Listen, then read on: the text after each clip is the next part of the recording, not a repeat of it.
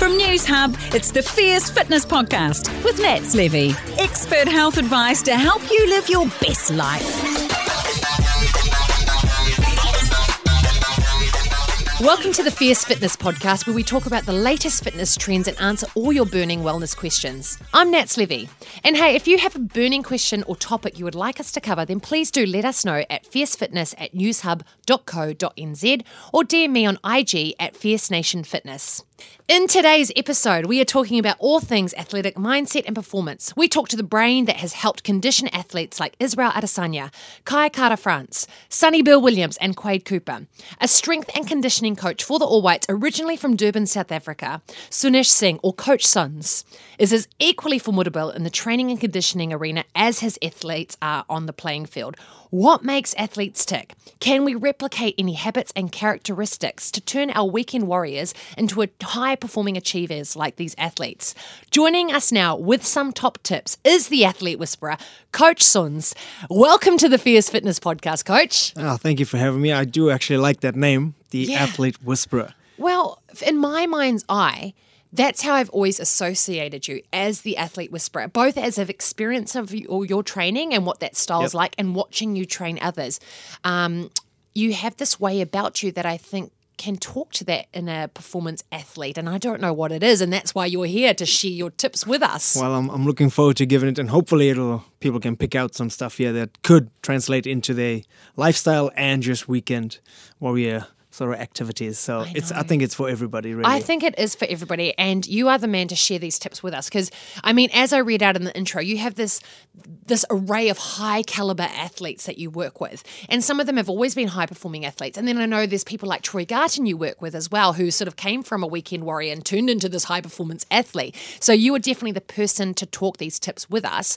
Let's go way back, maybe not that way back, but let's talk about you and your own athletic background and how you got into this arena of high performance athletes. Yeah, so I'll go back to, obviously, back in South Africa where I'm born, and coming from a very athletic family.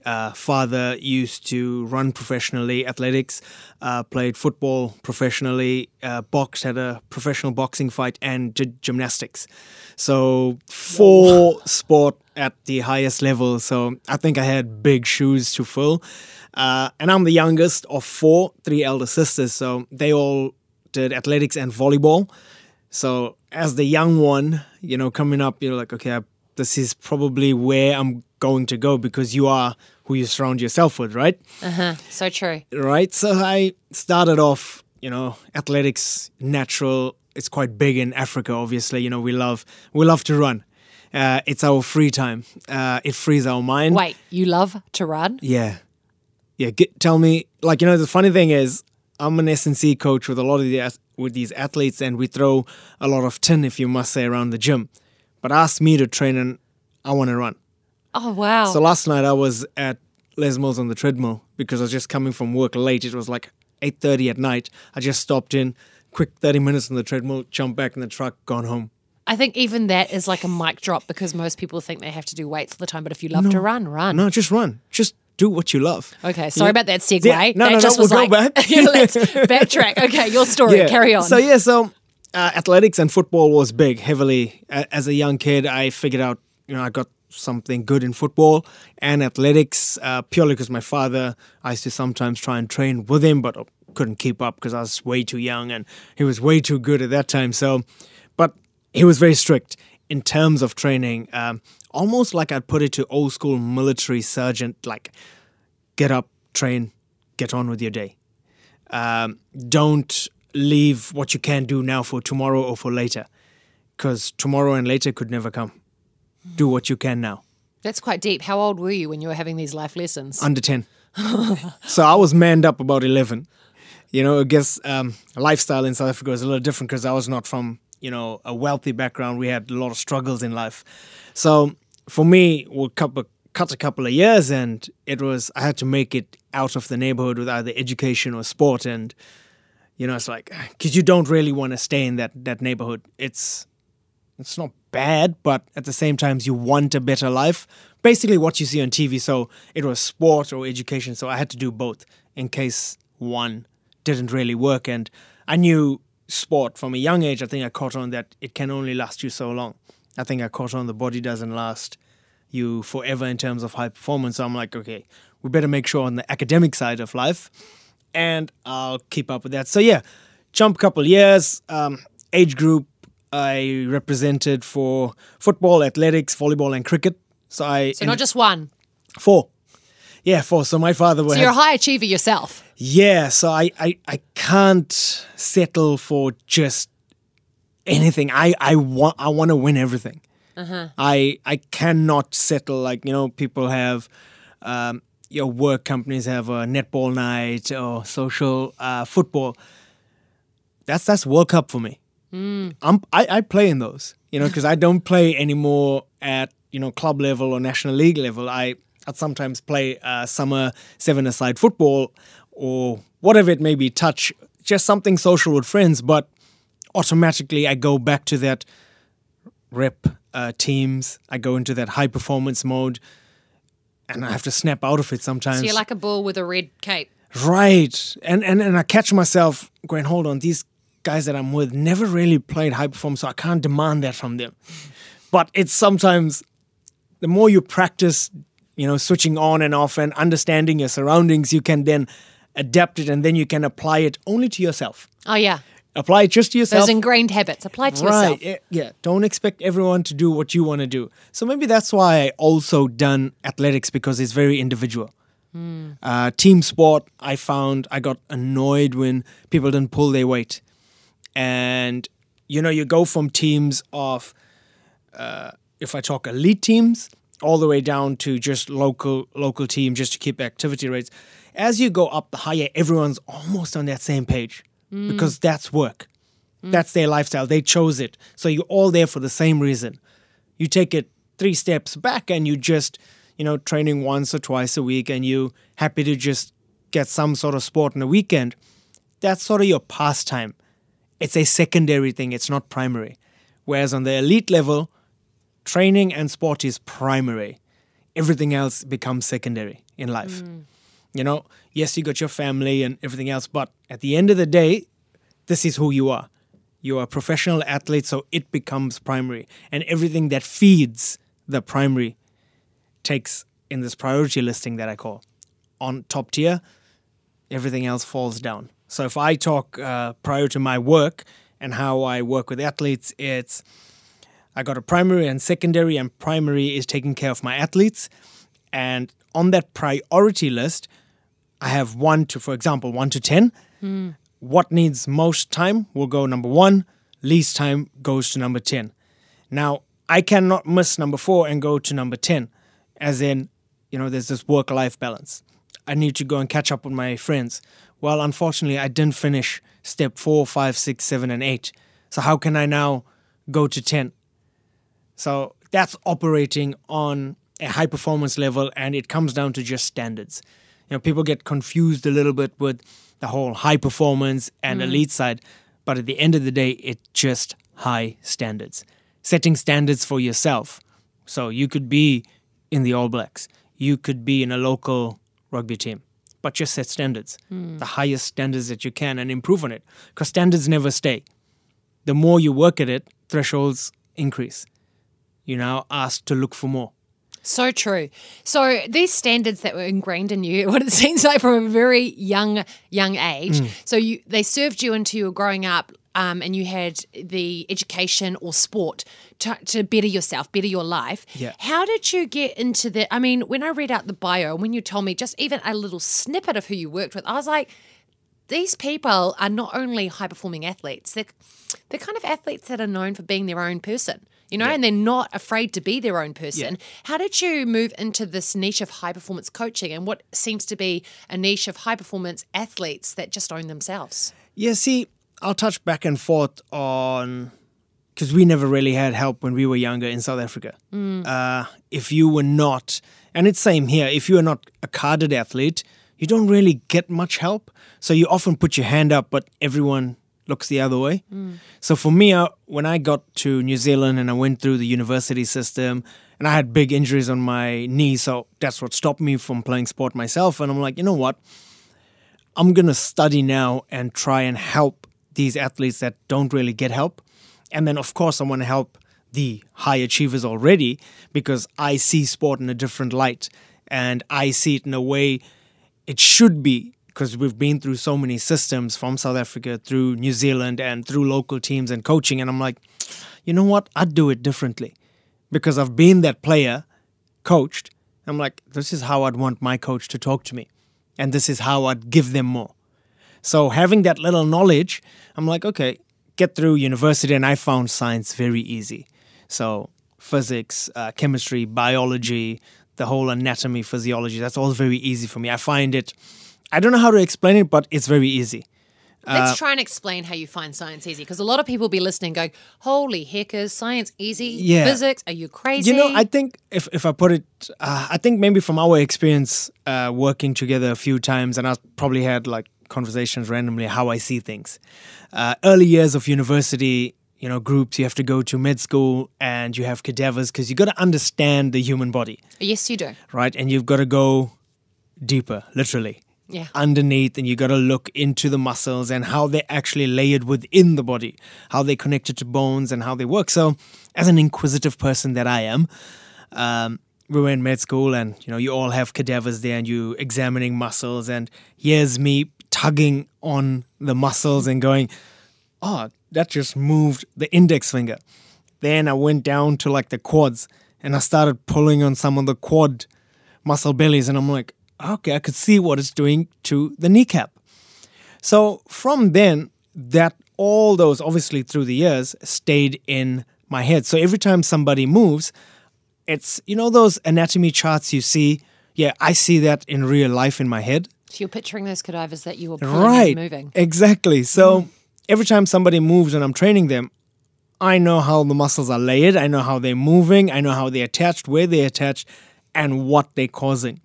So it sounds a bit weird, but you know, you see movies and you have the Matrix and like all these formulas green running through the lens of some glasses. I see muscles and bones, and so every time somebody moves, I'll just quickly tilt my head, I'll look, I'll like sort of zoom in with my eyes. They don't know what I'm doing, but that's what I'm picturing. You're playing that movie Right, in your head. I'm playing it. I'm like, okay, no, just drop your hip this way, just move. Purely just adjusting angles because I've spent so many years doing that now and figured out what's happened from it, that it becomes very easy for me. I know it'll sound weird for people listening to it, but that's the only way I can explain. It sounds incredible. So that's where it came from. And then, I'm somebody that I don't like to be told what to do. And that can be a very broad sort of statement. Yes, I work within rules, but there's many ways you can skin a cat. You know, there's many ways you can train. There's not one way that's correct or there's not one way that's wrong. It's how you apply it and what you're trying to achieve. So often, sometimes you'd get people's maybe comment on my Instagram videos, oh, well, that's wrong. That's not safe. Okay, biomechanically for the normal person, it's not safe. Biomechanically for the elite athlete, I'm going to get the best performance gains putting them in this position. Yes, they're going to be unsafe for the normal person, but safe for them because they've been trained to do it in this manner. And because I guess when you're training them, you have that movie happening in your own head. Yep. And you can see what's happening in their body. Yeah. So I know, and I'm very personable with my athletes. I'm always talking with them. How you feeling? 1 to 10. 10 means I'm ready to go home. 1 means I'm fresh. I'm good to go. So I'm always listening to them. And we establish a level of trust early on because I'll trust your numbers you give me back and they trust when I say, let's do this. And one big thing with high performance is because obviously I wanted to get there, but injuries stopped me from where I wanted to be. It's just their mindset of when a typical example would be Israel Adesanya. When I go, okay, well, today we're going to try bring on a new movement or something we've been doing, but I maybe remixed it a little bit. And these are my words. I go, okay, let us try this. He will respond, no, we don't try, we do. So it's like that affirmation already. Right. It's already done in his head. If you're telling them trying, you're giving them the option of failing or not completing. Whereas if they put the option of we're going to execute, we will do it, we will successfully get it done. Maybe not on the first try, but we are going to get it. Not I will try, because I will try gives us that option of yes or no. So that's how we see it. So that's a really good, tip for people to kind of put into their mindset now if they are a weekend warrior and wanted to hit a performance goal, just to think that it's already done. Not to kind of take out those words of try and how they talk to themselves and to be like, I've already got this. Right, 100%. And when I especially teach movement and people want to get faster on their turnarounds and change in direction, what I'm telling them to do is there's first phase, second phase, third phase. You already know you're going to get to that point and go left or right. So already play it in your head. So when it comes to that point and you have to go left or right, you've already played it. Even though it's milliseconds, your brain already activate what needs to shift. Whether my torso needs to shift to the right, whether my left side of my hip needs to move, it already knows how it's going to adjust the body to allow you to move in the right, because you've played it in your head. If you know you're going to go to the left, or if you know you're going from point A to B, once you get to B, you got to quickly turn and come back, well then don't start thinking about how you're going to turn when you get there. Point A is already done. That's automatic. We teach you to play things that it's already happened. So when it's time to execute, it happens that few milliseconds faster. That's so interesting in itself. Because correct me if I'm misunderstanding you, but rather than focusing on, I guess, the physical aspect of it, do it in your head already, create that movement intelligence, and it will be done. Yeah, so a lot of the times we get too caught up in the physical. You know, there's a lot of cognitive work that we got to do. You know, that whole thinking side of sport, thinking side of just training, even if you're in the gym. You know, and you're doing something, whether it's movement, jumping, etc. Play it in your head. You know, box jumps are one of the most feared things with people that don't do it often. Are you looking at me, coach? No, never, ever, ever do that. And especially people that are tall. It's quite challenging. Oh, yeah, I know. There's a lot of limbs to move. So often why it becomes, one, the fear. Fear is always there. I'm going to kick it, I'm going to fall, and I'm going to fail. You know, that failure thing, everybody's scared of not completing or being unsuccessful at something. So this is where we always trying to encourage people. Failure is where all the lessons are, right? How are you going to learn if you don't fail? How are you going to learn if you don't try and take what you get from what just happened? If you successfully completed it on the first one, take away. Well, I can do it. That's all you need to do. There's nothing more. And do it again. Do it again. But you got to stay aware in every moment, because if you're not aware, you don't know what to control, what to change. Yeah, and I feel like in fitness and when I watch people work out, there's that real reluctance to change and try. And perhaps it comes from this fear-based approach. 100%. And, you know, change can only occur with change. You can't do same behaviors and actions and expect to achieve new. Who was that? That was Einstein, wasn't it? Somebody really smart. Smart said that. And it's so simple. Change can only happen with change. You know, old behaviors, old actions are not going to bring about new behaviors and new actions.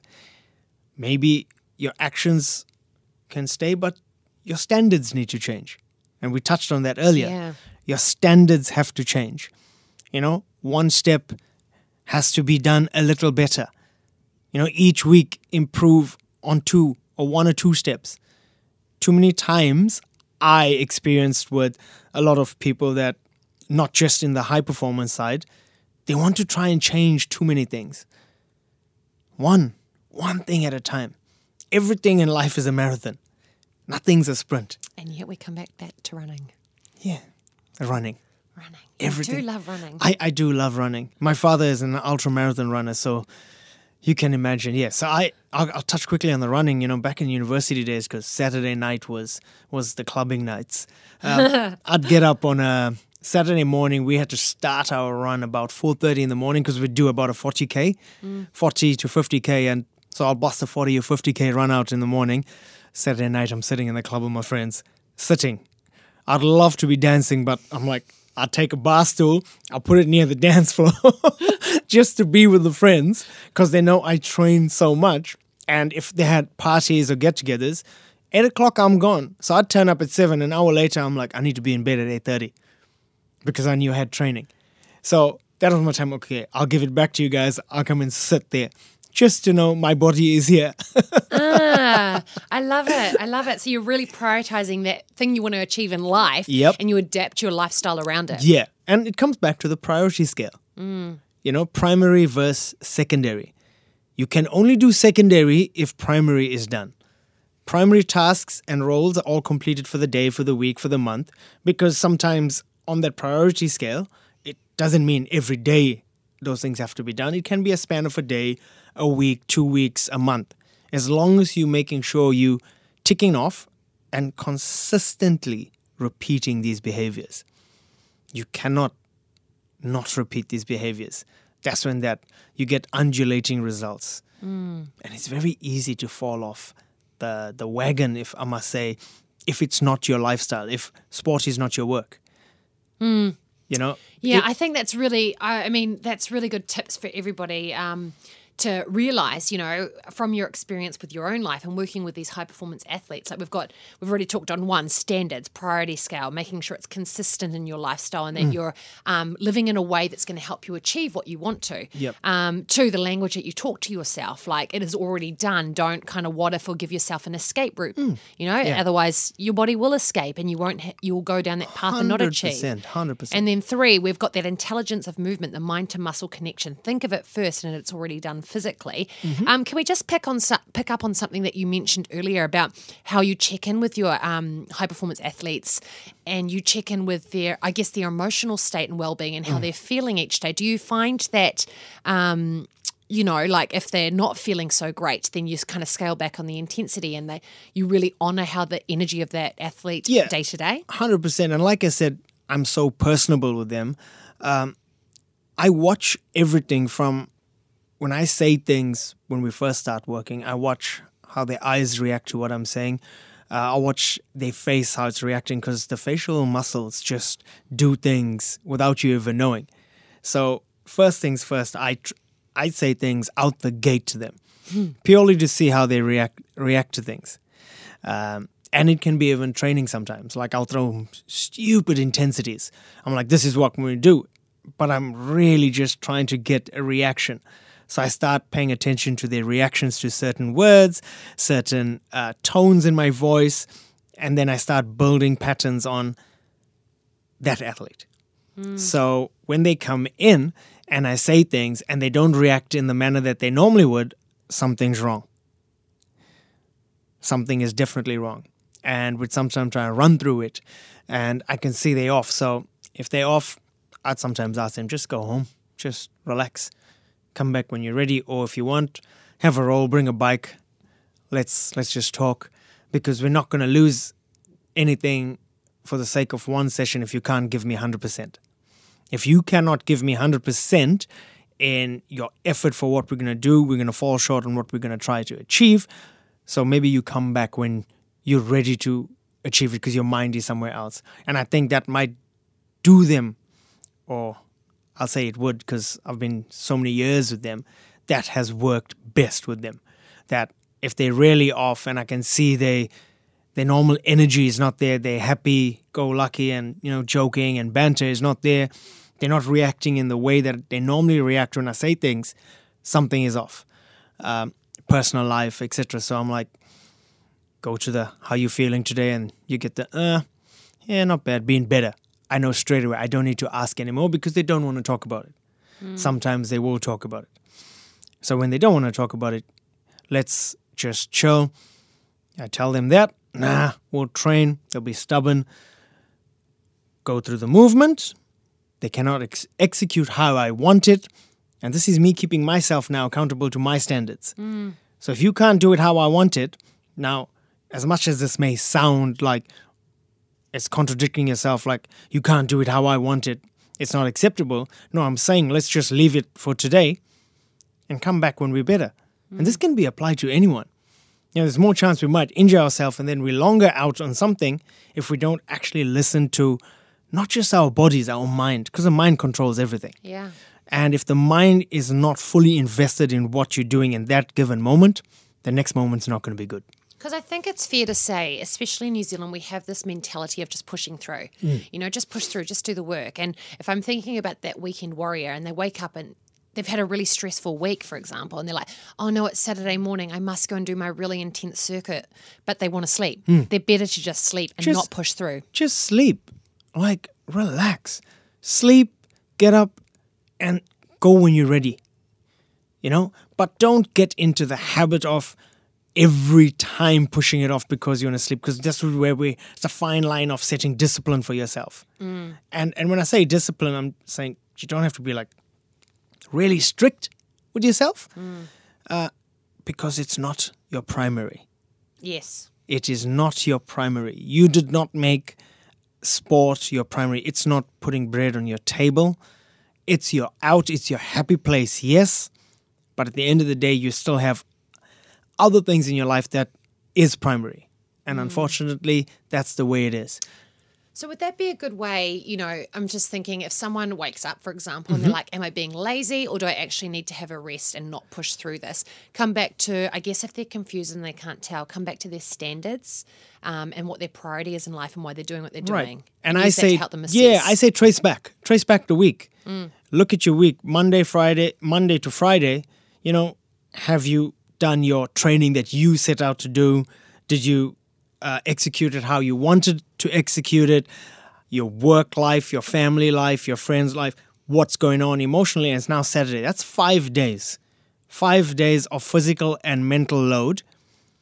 If it was a normal week, in terms of normal, I'm talking what you'd normally do, then you're probably just being lazy.